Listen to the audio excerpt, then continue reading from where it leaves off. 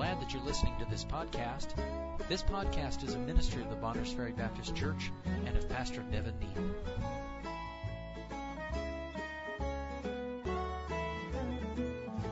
Romans chapter 1, beginning verse 14. Paul says, under the inspiration of the Holy Spirit of God, I am debtor both to the Greeks and to the barbarians, both to the wise and to the unwise. So, as much as in me is, I am ready to preach the gospel to you that are at Rome also. For I am not ashamed of the gospel of Christ, for it is the power of God unto salvation to everyone that believeth, to the Jew first, and also to the Greek. For therein is the righteousness of God revealed from faith to faith, as it is written, the just shall live by faith. For the wrath of God is revealed from heaven against all ungodliness and unrighteousness of men, who hold the truth in unrighteousness. Because that which may be known of God is manifest in them, for God hath showed it unto them. For the invisible things of Him from the creation of the world are clearly seen, being understood by the things that are made, even His eternal power and Godhead, so that they are without excuse. We'll stop reading there. It's difficult in Romans 1, as it is in many of the Apostle Paul's writings, to know where to stop, because he's going to add a little more, gives you a little more understanding. But we're going to stop in verse 20. I encourage you to read all of Romans chapter 1, and then go over and read 2 Timothy chapter 3, and you have a good commentary on the world that we're living in. 2 Timothy 3 speaks of perilous times. Romans 1 talks about a culture that God has given over unto vile affections and all these kinds of things. But nonetheless, in the midst of that, Paul says, and the well-known verse is verse 16, For I am not ashamed of the gospel of Christ, for it is the power of God unto salvation to everyone that believeth, to the Jew first and also to the Greek. I came to this message today doing a study on the phrase, the power of God. Now, it's used many times throughout Scripture. You'll be thankful today that we didn't try to give you an entire message on that phrase, because it's used numerous times, especially in the New Testament. What might surprise us, though, is what is connected with the power of God. You think of the power of God, I think of an earthquake, or I think of a volcano, and certainly those demonstrate God's creative power. We think of the power of God being demonstrated by the top of Mount Sinai, and certainly is. But the Bible says Jesus Christ is the power of God. The Bible says the gospel is the power of God. The preaching of the cross is unto us which are saved. It is the power of God. And so my point is, each and every time, almost each and every time we find the power of God mentioned, it is connected to the Word of God. Everything that God does, He does by His Word. He spoke the world into existence. He spoke our plan of salvation and redemption into existence. Jesus Christ, being the living Word, is the expression of God, of the heart and mind of God. And I say all that to say, here we come to the gospel of Christ being the power of God unto salvation. You don't want to miss that, because salvation is something every person needs. I've said this and I'll say it again. One of the most difficult things to do is to convince people that they need salvation. Now, I believe one of the reasons it's difficult to do that in our culture is because we have things so well off in a material sense. In the United States of America, we're well off materially speaking, and it's often hard to convince people, unless they're sick and dying, or unless they are in desperate financial straits, or unless some tragedy is in their life, they can't sense their need for salvation. And sadly, even then, they don't want salvation from what they really need saved from. They want salvation from the momentary circumstance. We need salvation from sin. We say, boy, our world is a mess today. It doesn't matter who I talk to. If they're an adult, it won't take long to get into a conversation about current events. You don't have to try. You go down and talk to your mechanic, or you go over to the store and talk to somebody in the line at the grocery store, and especially in this conservative community we live in, somebody's going to say, boy, our world's a mess, isn't it? And it is. And it's more of a mess than I've ever seen it. It's a mess when you have 89-year-olds saying the world is more of a mess than I've ever seen it. You know we're in a mess. But may I remind us this morning that the same thing that's causing the mess in the world we live in caused a mess 100 years ago, and 200 years ago, and 300 years ago. I've been listening years ago, way back. This is antiquated stuff. Moody recorded some stories. They called them Stories of Great Christians. You may have heard them. They were done in the 1950s and 60s. And I've been listening to a story about a preacher named Peter Cartwright. You might be familiar with him. He was an old Methodist circuit riding preacher. You ought to hear the kind of world that boy grew up in. People being slit open and filled with rocks and dumped in the river. Now, friends, we're talking about the late 1700s, right before the Second Great Awakening. Do you realize how wicked our country was right before the Second Great Awakening? Vile, wicked. You can read about revivals in this country. We kind of get this nostalgic idea that we were a God-fearing country until about 1960. It's not true. I understand in the 1960s we took a hard turn away from God. We've been doing that, nosing our way that way as a nation for a long time. So what point are you trying to make? That mankind has a problem and it's sin. That goes all the way back to the Garden of Eden. The first murder occurred within shortly after Adam sinned in the garden. His eldest son killed his secondborn. Murder has been around as long as man has been around. Adultery has been around as long as man has been around. Fornication's been around, and sodomy and drunkenness has been around ever since fermentation came along after the flood. It's been around, and until the Lord Jesus comes and cleans everything up, it will be around. So today, I believe inherently, and I do believe this, mankind knows in his conscience there is something wrong with him. And he knows he needs saved from what's wrong with him. I'll bear that out in the Bible here in just a minute. Let me back up just a little bit, and I'll say more about this in a few minutes. How many of you in raising children, you know one of the recourses of a wise little child is you say, do you know this got broken? Do you know anything about that? And that wise little child goes, nope. You were in there just a moment ago playing with that, and you know you've been told not to play with it, and now it's broken, and you don't know how it got broken? Nope. We play innocent when we're not. Something I've discovered, you got to be careful because your heart can get hard, but you deal with people and they act shocked that they should need a Savior. Why? I mean, yeah, we've all sinned, but I'm not a murderer. Something like that, right? They act shocked, but if they would just be honest for just a moment, they would have to tell the truth about what trouble they are in with their Maker. I believe heathens in the darkest part of the world that have not heard a clear presentation of the gospel know in their conscience they are in trouble with their Maker. I believe that based on Romans chapter 1. And I believe as you and I who are saved this morning take the gospel into the world, it's needful for us to understand that. And I believe Paul articulates that, the Spirit of God, through Paul here in this text. But I just want to point out three things this morning surrounding his statement that the gospel is the power of God unto salvation. I want to bring Paul into focus, but for our admonition, for us who are saved here today, I believe there's some instruction that should embolden us in our witness. I believe that's number one. If you're here this morning and you're saved, and as I know a number of you desire for the Lord to make you bolder in your witness for Him, I believe there's some things here we can learn from our dear brother Paul, who's with the Lord today, and the usage of how the Lord used him to pen these words that will embolden us in our witness and help us to be wise in winning souls. Number two, there's certainly a message here this morning. If you do not have confidence that your soul is saved, that your sins have been wiped clean, that you're forgiven, and that God is now your Father and Savior, then you should get the understanding today from God's Word that God is able to save you. You need to be saved. He is well able to save you. Your part is to put your trust in Him. And so I pray whatever the need is this morning, I believe God through His Word is sufficient to meet that need. So let's get into the outline of the message, verses 14 and 15. I want to speak to you about Paul's comprehension. He puts forward to us some things that he understood, that he was very clear in his own conscience, his own mind. Verse 14, Paul says, what I am, I've circled it in my Bible, debtor. I am debtor. This is a text that my dad and I were talking about this text one time. He said, this truth, this principle was preached all the time, that the saved person is in debt to the unsaved world. Amen. We're in debt. The Bible says, owe no man anything but to love. That's the one thing we'll always owe men, is to love them the way the Lord does. And the idea is I'm a debtor. And let me ask you something. If I owe someone and won't pay them, what am I? I'm a thief. Now, Paul said, I am debtor.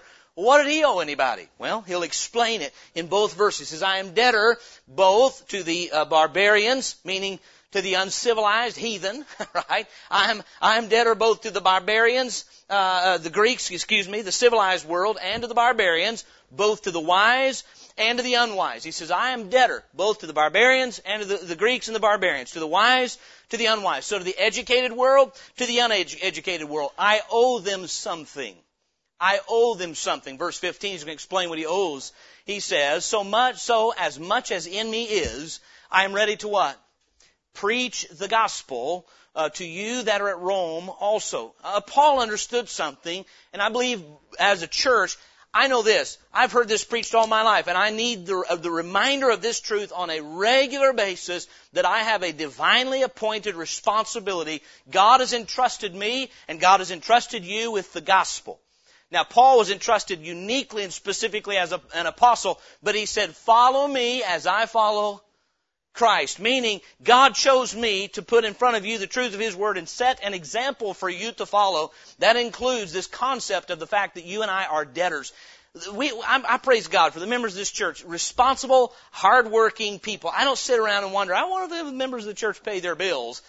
We have numbers of people in this church. You have a good testimony. You have a good name in the community for being people of your word. That's wonderful. That's good. Can you imagine owing someone a debt, meaning you've racked up a utility bill, and it's not that you don't have the money to pay it. You just don't want to. It's not that you're poverty-stricken or a tragedy hit or work ran out or something out of your control where you could call them and say, look, things will get better soon. I'm going to pay you whatever I can. I'm talking about you just don't care about paying what you owe. We can't imagine that. But you realize in the spiritual realm, when I do not give the gospel to those who've never been saved, I am holding on to something I'm supposed to give. When Paul says I'm debtor, what he means is it is my responsibility. I've had the gospel of Jesus Christ entrusted to me for the purpose of giving through preaching to other people. That's the truth of it. Jesus told the disciples, and it was not exclusively the 12. You see this carried out in Acts chapter 8, that the members of the church at Jerusalem, the Bible says, went everywhere, Acts 8:4, preaching the word. Meaning it was the average, everyday person went around proclaiming who Jesus Christ was, what He had done. So Paul had a comprehension of his own responsibility and his responsibility to preach the gospel. But notice how he frames it. I am debtor. I want to try to explain this to you. This last week, Dawson had a check he wanted cashed. He doesn't have a bank account yet. So he said, Dad, would you go cash my check? I said, I will. They'll do that at the bank. So he signed it, and I signed underneath it, and they gave me the cash back, and I put that cash in my pocket. Now, as soon as I saw Dawson later in the day, I said, I got your cash. And I was stewarding his cash, right? Had it in my pocket. I did try to fib him, told him I charged a 10% check cashing fee, but he didn't fall for that. Anyway, so I held his cash in my pocket. You know what I was until that cash came out of my pocket and went in his hand? You know what I was? Debtor. Not because he had worked for me, but something had been entrusted to me for the purpose of being given to him. Now don't miss this morning. This morning, every Christian, isn't it a wonderful thing to be able to pillow your head with peace in your heart that for Jesus Christ's sake, because He died, because He took the penalty, because He is living, because He represents you, that you are saved, that you don't have to worry about the wrath of God anymore. You've been pardoned. Isn't that a wonderful thing? Amen. But may I say this, Christian, part of your armor is gospel. It's the shoes, having your feet shod with the preparation of the gospel of peace. I watch in my own life, when I start struggling spiritually, there'll be some component of my armor that's either not on or not on properly. And many times the one we miss, we wouldn't dare not think of going through the day without being reminded of the assurance of our salvation, the hope of salvation, and the breastplate of righteousness, and the sword of the Spirit, which is the Word of God. But how often do we neglect our shoes? The preparation, that means readiness of the gospel of peace. We'll get to Paul's readiness in just a moment, but he understood he had a responsibility, and that was God had entrusted him with something not to keep, but to give. The gospel, you know what, in our humanistic, self-centered society, we think the primary reason God gave us the gospel is so we could feel better about ourselves. Number one, God saved you and gave you the gospel because He loved you and wanted to keep you out of hell. Number two, after saving you and me, He gave us the gospel because He wants to do that for somebody else. Does God still love the world? The Bible says so. But let me ask you something. Could God have just preached the gospel? Couldn't God write the gospel across the sky that the whole world could see it? Could He not send angels to preach the gospel? How many of us know He did not commission angels to preach the gospel? He commissioned men. You know what the glorious part about that is? You say, why? If He could do it more effectively another way. God's not a pragmatist like we are. He does what's right. And He wants us involved in His work. The Bible says in 1 Corinthians chapter 3, we are laborers together with God. And that was in the context of preaching the gospel to people who need to hear it. So this morning, Paul's comprehension, he had a good comprehension of his own personal responsibility. Look, if you would, at 1 Corinthians chapter 4. 1 Corinthians chapter 4. When I say the word stewardship, now be honest with me this morning. When I say the word stewardship, what is the first word that comes to your mind? I saw it, George. Money. Me too. When I hear the word stewardship, if I said next week we're going to have a stewardship conference, what do you think the conference would be about? Come on now, shoot straight. Money. Because that's what we think is the most important thing to steward. May I say we should be good stewards of our money. If we can't be faithful in that which is least, which is money, who will entrust to us the true riches? But we think it's the other way around. If I can't be faithful in that which was least, the gospel, who will entrust me the true riches? Money. It's backwards. Money is the least valuable thing we possess. Now, it's a tool, but money is here and gone. How many know riches have wings? They fly away. And we should be faithful in that which is least, unrighteous mammon. So we should be good stewards with money, but that's at the bottom. That's the least significant thing. Paul said, when he spoke of stewardship, he said he was a steward of the mysteries of God. Meaning truth from God had been entrusted to him, and it was his responsibility to communicate that truth through preaching and teaching to other people. When it comes to a local church, so this church body, we are stewards as a church. We are the pillar and the ground of the truth. How many of you get frustrated today in this era where you have fact checkers who can't be trusted to check facts? You might know what I'm talking about? Yeah. In this social media world of fact checker here and fact checker. I didn't think those people believed in facts. I thought everything was relative. Didn't you think? These are the same people who say truth is relative, but you're going to check our facts? So doesn't someone actually need to proclaim the truth? Amen. That is us.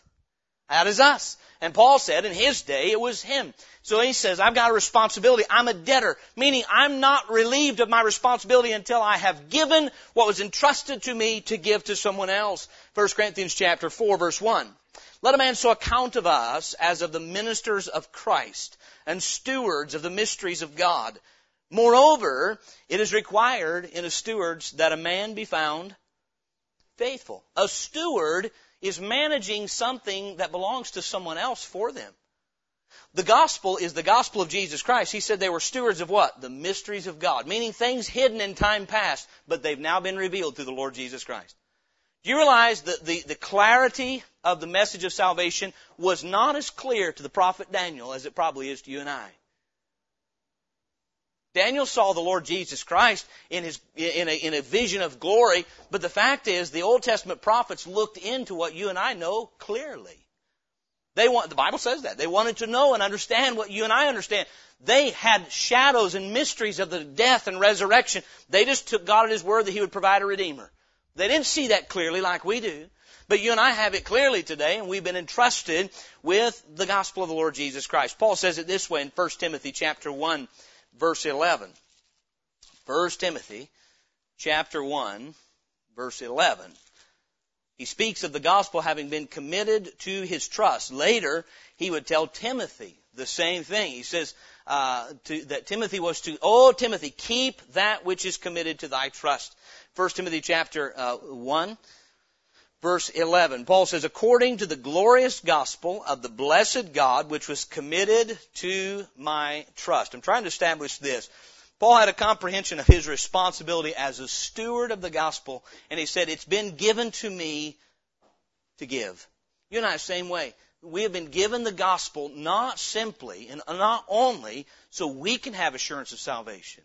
We have been given the gospel so that we may herald it to someone else. Go ye into all the world and preach the gospel to every creature. So Paul's comprehension is seen in his understanding of his responsibility, the essence of that responsibility and the extent of it. He said, I am debtor both to the Greek and the barbarian, the civilized and uncivilized, to the wise and the unwise. He would later say to the Jew first and also to the Greek. What he's doing is covering all the bases. There's not a person that I have the opportunity to give the gospel to that I'm not supposed to. Now, don't miss me this morning. There are people who say, I would not want to give the gospel to the wrong person. They believe that. I wouldn't want to give the gospel to the wrong person. Paul said, I'm debtor to everybody. Now, I understand we don't have the opportunity to talk to almost 8 billion people today. But you know what? I will have the opportunity to talk to 4 or 5 or 6 today. Amen? And I have a responsibility. I'm a debtor both to Jew and Greek, barbarian and Greek and bond, not, it doesn't matter, male, female. He said every creature, and I believe he said that for this purpose, that we would not think, well, the Lord wants to save that class, but not this class.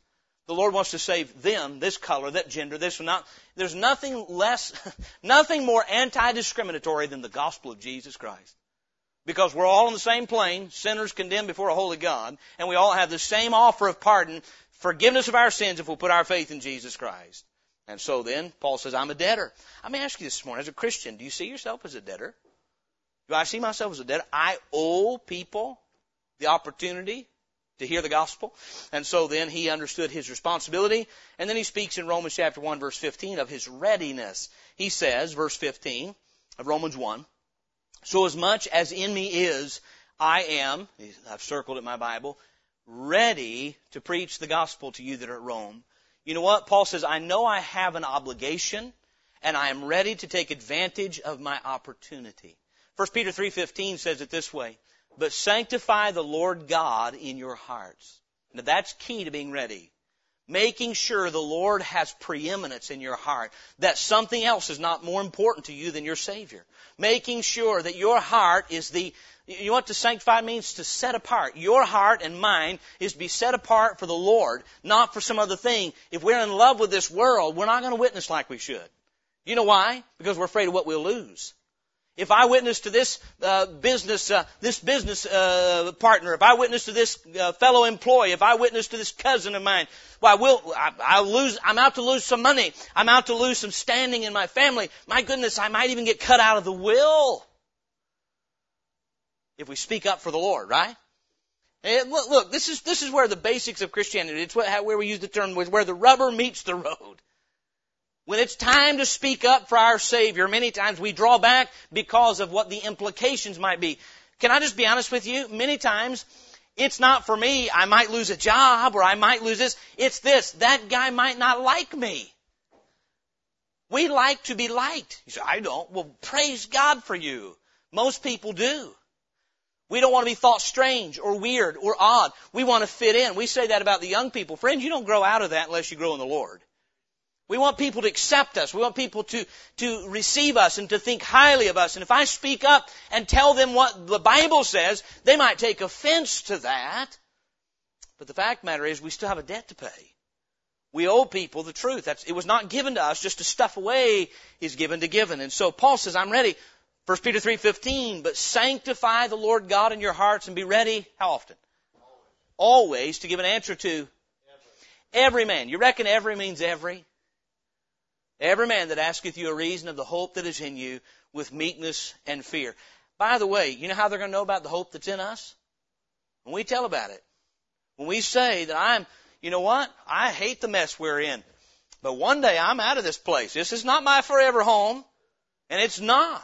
You know you're saved this morning. You know that the earth is your pilgrimage. It's a place you're going to be for a while. But heaven and in the presence of God is truly and literally your eternal destination. Friend, that's where our hope is at. A lot of Christians are distressed today because we've gotten our eyes on our place of pilgrimage instead of our home. We're supposed to be looking for the blessed hope. That is not the next election, let me remind you. The blessed hope is not a Republican in the White House. The blessed hope is not a Republican Congress. You say you're getting into politics. I'm telling you, for the Christian, our hope is not in politics. Our hope is in our Savior. regardless of the politics. I don't like the politics. I'll just be frank with you. I don't like it. But I'm not here for that, nor are you. Jesus Christ is no different today than He was a year ago.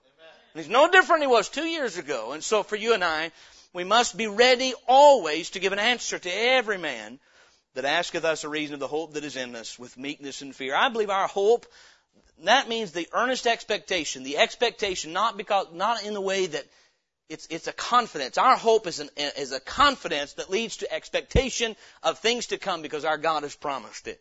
And so we are looking for that blessed hope and the glorious appearing of our Savior. May we be reminded, part of how we sanctify the Lord God in our hearts is getting our eyes and our focus on Him. So, number one, Paul's comprehension. He understood his responsibility and therefore he was ready to preach the gospel. I would ask this morning, am I ready? If I encounter someone today who's not heard the gospel or not heard it clearly from the Word of God. Now, I understand there's people that won't give us the opportunity. That's up to them. But we have to be ready and then do so, giving the gospel every time we have that opportunity. Number two, Paul's confidence, verses 16 and 17. Paul's confidence. You've seen his comprehension, verses 14 and 15. In 16 and 17, he expresses his confidence. He says, for I'm not ashamed of the gospel of Christ. Now, I reckon why he had to say that. So I'm not ashamed of the gospel of Christ, for it is the power of God unto salvation to everyone that believeth, to the Jew first and also the Greek. How many have ever tried to get involved in sales? Anybody? Maybe you're in sales now. I've been involved in sales as a job for about 30 days when I was 17, almost 18. I wasn't good at it, right? I'll tell you one of the reasons I wasn't good at it. I did not believe in what I was being told to sell. The longer I worked there, the more I realized I wouldn't buy this. So you're trying to get somebody else to buy something you don't want. And you wouldn't buy if somebody tied your hand behind your back. This is a waste of money. And so you're trying to, it's really deceitful at some level. It's very funny. I remember the day my sister and it was telemarketing of all things. Boy, you want to be hated of all men. Be a telemarketer, right? This is a long time ago. But nonetheless, we both got to talking. We were realizing, we were looking at some of the paperwork. We were not allowed to see the paperwork they actually mailed to the customers after you make a sale, but we got our hands on one somehow. We were telling people they could purchase a discount card. Ends up it's a voucher that was a rebate program. It's deceitful. We both agreed that day, we're done. Well, I don't know if the boss heard word of it or what he did, but he came and said, I hate to tell you, but yeah, I'm going to have to let you go. I can't keep you. I hired you. I thought you were 18. You're actually 17. If you want to come back in a few months, you can. I thought, you kept me from having to quit, right?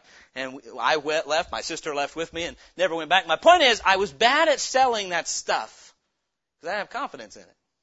Now, I remember as well, I remember sitting through a sales pitch one time, and a guy it was a job opportunity. I didn't take the job, but he was selling knives. And I watched him. He took an anchor rope for a boat about that thick, and he took that knife and he sawed through it, and he turned right around, took a string of rope, and he cut that thing right in half in midair. After cutting through the rope, I thought, ooh, that's a good knife. You can cut through the rope and still, you can shave a hair in half like that. That's pretty good. Thought I could sell that product, I think, if it's as good as it looks. Now, I didn't take the job. My point is this. We're not selling the gospel. Don't misunderstand me. But you'll never persuade someone else to take something you don't have. If you've never believed the gospel of Jesus Christ, you can try to be a soul winner, but you can't win people to someone you're not one to. Paul said, the reason I'm ready to preach is I'm not ashamed of what I believe. I am not ashamed of the gospel of Christ. Let me just run you through a few things that he had confidence in. Number one, he had confidence in the person of the gospel. He did not say, I'm not ashamed of the gospel of Paul. It's not our gospel. There are soul-winning methods today that teach you to win people to you. You know what? You can have a horrid personality and lead someone to Christ. I'm not encouraging rudeness or sin. I'm talking about you may be an introvert. You may be bad at speaking to people. We're not winning people to us. That's what sales does. We're winning people to Christ. You know what? If you told me, Pastor, win someone to confidence in you. I said, give me about 20 years, I'll try. I'll try. And I may fail you along the way. You may not like what you see. I don't know if I can win you to confidence in me. Now, I understand we need to have good name among one another. I get that. But when it comes to the gospel of Jesus Christ, Paul did not say, I'm not. The good news, he was a testimony to the good news, but the good news was not Paul's intellect. Good news was not Paul's education. He gave all that up for Christ. The good news was not Paul's background. It was not Paul's pedigree. The good news is who Jesus Christ is. There are young people in this room. You know clearly who Jesus Christ is. You know what He did for you on the cross. You know what He's done in forgiving your sins. I guarantee you, you can give the gospel to somebody. Why? Because the gospel is about Him. 1 Corinthians 15 explains it this way, that He died for our sins according to the Scriptures, that He was buried, and that He raised from the dead according to the Scriptures. That's the gospel. You realize that's what the Bible defines as the gospel? What Jesus did in living a sinless life, laying it down in our place, dying for our sins, bearing our sins in His own body on the tree, then He raised from the dead. If He just died, it's not good news. Dead people can't help you. But because He lives to save. So Paul said, I'm not ashamed of the gospel of Christ. He was not ashamed of the person of the gospel. He had confidence in the Lord Jesus Christ. 2 Timothy 1:12, he said it this way, nevertheless, I am not ashamed, for I know whom I have believed, and am persuaded that He is able to keep that which I have committed unto Him against that day. Somebody help me this morning. What's the number one reason we draw back, many times that's at least the reason we express, from speaking to people about the Lord Jesus Christ? What's the first thing we say? What's the first word that comes out of our mouth when we say something about why we are drawing back from giving the gospel? We'll say, that's the number one problem. I'm not a good speaker. I'm not articulate. I don't know the Bible real well. I'm not as intelligent as some people. Do you realize all you have to know is who Jesus Christ is and what He's done for you? Amen? It's the truth of it. It's the truth of it. And I understand there are people that will challenge you. You know what you can say? I don't know about your challenge, but I know whom I have believed. And I'm persuaded that He is able to keep that which I have committed unto Him against that day. The reason Paul was unashamed in preaching the gospel is he knew who he had believed in. He knew who Jesus Christ was according to Scripture, and he had absolute confidence in Christ to do what He had promised to do. The Lord Jesus Christ has promised to pardon my sins upon my faith in Him. And therein is the boldness that is needed when our focus is on Him and who He is. He had confidence in the person of the gospel. Therefore, he had confidence in the power of the gospel. He said, I'm not ashamed of the gospel of Christ, for it is the power of God unto salvation. God's salvation is so simple. We have that little gospel tract, God's simple plan of salvation. You know why it's called that? Because that's true. Salvation is not a complicated process. It is something simple. It's something God does for us upon our faith in Christ. And Paul said, I'm confident that the truth of who Jesus Christ is and what He did through His death and resurrection is the power of God unto salvation. That's how people get saved. And so then he had confidence in the person of the gospel. He had confidence in the power of the gospel. 1 Corinthians 1:18 says, for the preaching of the cross is foolishness to them that perish, but unto us which are saved, it is the power of God. The power of God, listen, is not preaching a better way to live your life. Turning over new leaves and better management of your life won't save you. It may soothe you a little bit while you're lost, but it won't save you. It's Jesus Christ who saves. He's the Savior. My part is simple. I trust Him to take care of my sin. Amen. Isn't that simple? Amen. Now the question is, if I'm counting on me to make me good enough to get into heaven, you tell me when I'll get assurance of salvation. Never. Unless I'm a good liar to myself. But if I'm trusting Jesus Christ to take care of my sin and get me into heaven, when can I have assurance of my salvation? Right now. Paul said, nevertheless, I am not ashamed, for I know whom I have believed, and am persuaded that He is able to keep that which I have committed unto Him against that day. And so then, Paul had confidence in the person of the gospel, in the power of the gospel. He had confidence in the product of the gospel. It is the power of God unto what? Salvation. That leads us to our next point, though. He had confidence in the potential of the gospel. The gospel is the power of God unto salvation, but there's a condition on it. To everyone that believeth. I've used this illustration until I've probably overused it. But I would say this. Running through these power cords over here is a lot of power. Right? Now, there's another power outlet there that has twice as much power. It's hidden away, safe. You can get 120 or you can get 240. You can get how much ever you need. But you know what? That power is no good until it is harnessed and appropriated to something. its potential power until it is opened up and the circuit is open and it's transferred to something, correct? You know what? The gospel is powerful enough to save anybody, but it doesn't save anyone unless they believe it. By the way, believing it is not saying, well, I'll try it. No, believing it means I accept it as a fact. I believe it in my heart. You understand what imparts salvation to you, everything is in place to save you from your sin, but what imparts that salvation to you is your faith in what God says. John 3:16 is used so much because it's so clear. For God so loved the world. Now let's just slow down for just a minute because there are false teachers today who want to muddy the waters. You don't need to know the Greek to understand this verse. I don't know the Greek. You don't have to. For God so loved the what? The world. The world. Now as you hear God so loved the world, who would you think that includes? God used broad terms because He meant to. For God so loved the world. That means the people that have been before us, the people who will be born after us, the people that are alive now. It means people in India and China and Iraq and Iran. And it means people in Idaho and Montana. And it means people down in Africa. Wherever you want to go, it's the world where people are. The sin-cursed world. God so loved the world that He gave His only begotten Son. That, what's the next word? Whosoever. We sang the song this morning. Whosoever surely meaneth me. There are so-called Bible scholars today say, well, whosoever doesn't really mean whosoever.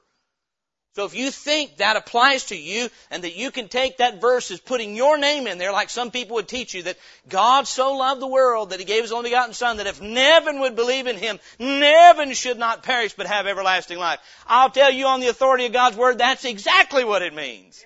Amen. Whosoever will, let him take the water of life freely. The only thing that gets between us and salvation is not getting our will in line with His will. God is more willing to save people today than we ever are. He's not willing that any should perish, but that how many should come to repentance? That all should come to repentance. 2 Peter chapter 3, verse 9. Paul says, I have confidence that the gospel is the power. God has ordained this message of Jesus Christ, that He died and sufficiently paid for the sins of every man. That's what the Bible says in Hebrews. That He died once and for all. He sufficiently paid my sin debt, that whosoever believeth in Him should not perish, but have everlasting life. Isn't that good news? Amen. Unless we think we're okay. But the fact of the matter is, Paul says, I have confidence in the power of the gospel and the potential of the gospel to save any person who will believe it, to take God at His word. Remember, the just shall live by faith. It's by confidence in His word that we receive righteousness, that we receive salvation. So he had confidence in the person of the gospel, Jesus Christ. Therefore, he had confidence in the power of the gospel because the message is as good as its author. He had confidence in the product of the gospel, salvation. He had confidence in the potential to everyone that believeth. And he has confidence in the purity of the gospel. In verse 17 it says, for therein, talking about in the gospel, is the righteousness of God revealed from faith to faith. As it is written, the just shall live by faith. I believe he's talking about Old Testament faith and New Testament faith. He said, you know what? The gospel reveals the righteousness of God under the old covenant. It reveals the righteousness of God. He is just under the old covenant, and He is the justifier under the new. That He might be both God did not have to compromise His righteous principles to save us. By becoming one of us and living sinlessly according to His own dictates and then laying down His life in our place, God remained just, and He is also the justifier of those who've broken His law by offering us pardon in a righteous way. The gospel is the only message that allows God to maintain His righteousness. Every other way says man can make himself as righteous as God, or God has to make himself as sinful as man to save man. God did not either. Man cannot have elevated himself to the righteousness of God, and in humbling Himself, God did not become sinful. He became our sin. He took our punishment, but He never sinned. And so then Paul said, I have absolute confidence in this message I preach. That's why I'm not ashamed. I'm not ashamed of the gospel of Christ, for it is the power of God unto salvation to everyone that believeth, to the Jew first, and also the Greek. Any Jew or Gentile, it'll save you the same. And so Paul's comprehension leads to his confidence. And then thirdly, Paul gives some clarification. Verses 18 through 20. He says, and he's explained all this, the gospel is the power of God unto salvation to everyone that believeth. And therein is the righteousness of God revealed from faith to faith. As is written, the just shall live by faith. Verse 18, for the wrath of God is, so he's talked about the fact that the righteousness of God is revealed in the gospel, but he says the wrath of God is revealed from heaven against all ungodliness and unrighteousness of men who hold the truth in unrighteousness. Now let me kind of try to bring this home, and I think it's exactly what the Apostle Paul was doing in writing to the Romans. Is there any unrighteousness or ungodliness in our American culture? Oh my. Is there any who don't know that they are being unrighteous? I mean, there's people that they don't know that it's wrong to commit fornication or adultery. Now, they might tell you that. They know. You know why we need a Savior and why the gospel is God's message of power unto salvation? Because man knows he's in trouble with his God. So there's some people that don't know that. No, you hear me? Man knows it. I don't care if he was raised in a Bible preaching home or not. He may not know it as clearly as the next guy, but how many of you have a conscience in you? Absolutely. You can watch a child that's never heard one verse of Scripture tell a lie and cover it. They do something wrong, they lie to cover, and then they lie to cover the lie. And why? Because they know that they've done something wrong. Well, who told them that? What distinguishes us? We're made in the image of God. God put His laws, Romans 2:15 would say, in our hearts. We know you're not supposed to covet. We know that. And Paul says the reason that the gospel is powerful, man knows. God reveals His righteousness because God's already revealed His wrath. So when you tell someone salvation, if they'll be honest, they know at least at some level what they need to be saved from. So his clarification goes on. He says in verse 18, for the wrath of God is revealed from heaven against all ungodliness and unrighteousness of men who hold the truth. I mean, we know the truth. We hold it in unrighteousness. Because that which may be known of God is manifest where? In them. For God hath showed it unto them. Now, when you have somebody telling you, I don't know the difference between right or wrong, are you going to take their word or God's word? God says He's made it known to them. It's in them. Because God hath showed it to them through the conscience, and through creation. He's shown His existence. Through the conscience, He's shown them their guilt before Him. Verse 20, for the invisible things of Him from the creation of the world are, what's the next two words?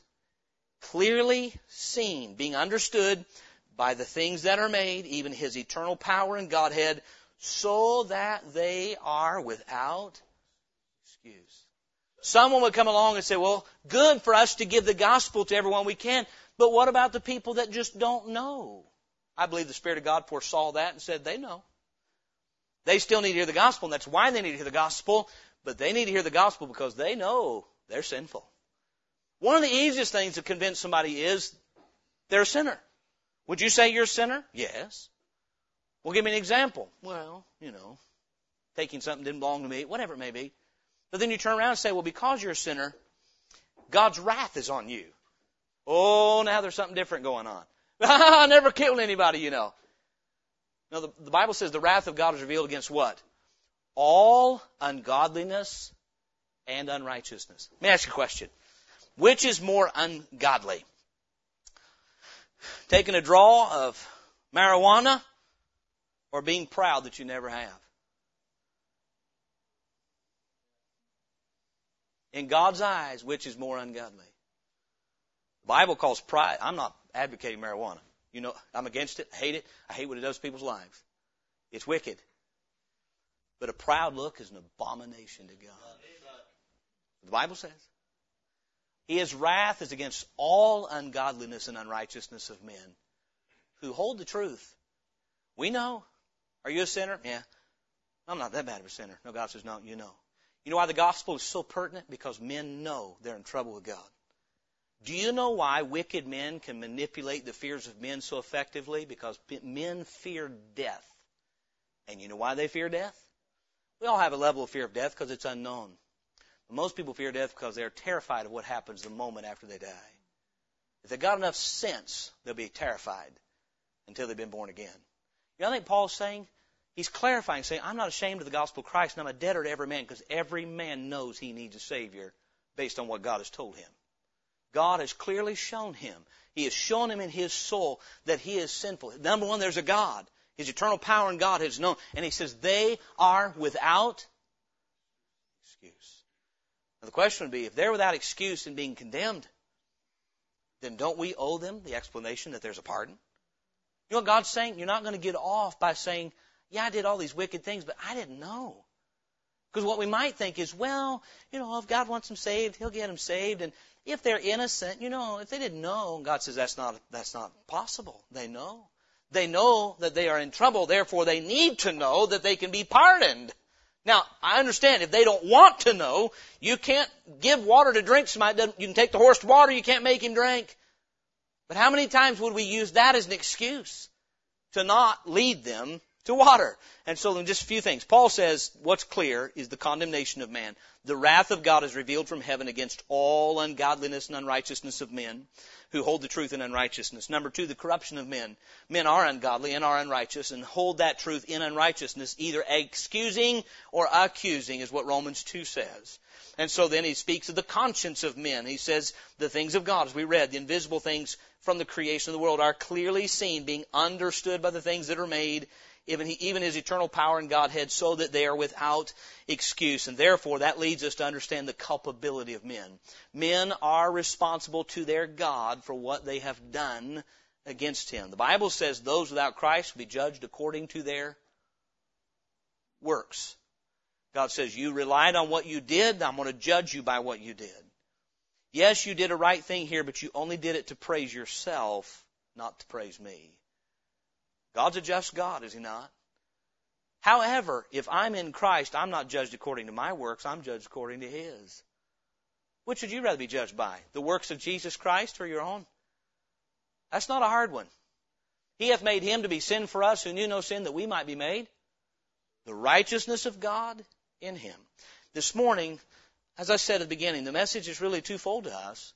You can read about the wrath of God and the condemnation that is on mankind in John chapter 3, verses 16 through 21. He says in verse 17, for God sent not His Son into the world to condemn the world, but that the world through Him might be saved. Then he says, this is the condemnation, that light has come into the world, and men love darkness rather than light, because the deeds were evil. John 3:36 tells us, he that believeth on the Son hath life, and he that believeth not the Son of God hath not life, but the wrath of God abideth on him. Ephesians 5 talks about the wrath of God against unrighteousness. That's a reality today. Men, whether they can articulate it or are willing to articulate it, they live in fear of having to answer for the sins against the holy God. I believe men can sear their conscience to where they get beyond that. But the fact of the matter is, it's a reality. Men are culpable to God. Therefore, they are to hear the gospel. You know what? What they do with that is between them and God. But how can a man receive a pardon that he didn't know he was offered? That's the gospel. So this morning, as I began to say at the beginning, the desire is twofold. Number one, for us who are saved, remind us we're debtors. We have a message about the Lord Jesus Christ that we ought not be ashamed of, because it's the power of God unto salvation to everyone that believeth. And because men are condemned, they need to hear it. God has entrusted us to offer the message of the gospel, the good news that Jesus Christ forgives sinners, because men in their conscience know there's a God, know they are sinners, and are culpable before God's judgment one day. They'll give an account, and they ought to be offered the pardon. Again, I'll conclude. We've preached the gospel, they've got to respond to it. But a man can't. How should they hear without a preacher? And how should they preach except they be sent? Now maybe you're here this morning, and as I'm preaching through and speaking of the gospel, that Christ has died for our sins and the promises of God, may I say this, you may be religious, you may be familiar with the Bible, you're in church on a Sunday morning. None of that makes you righteous.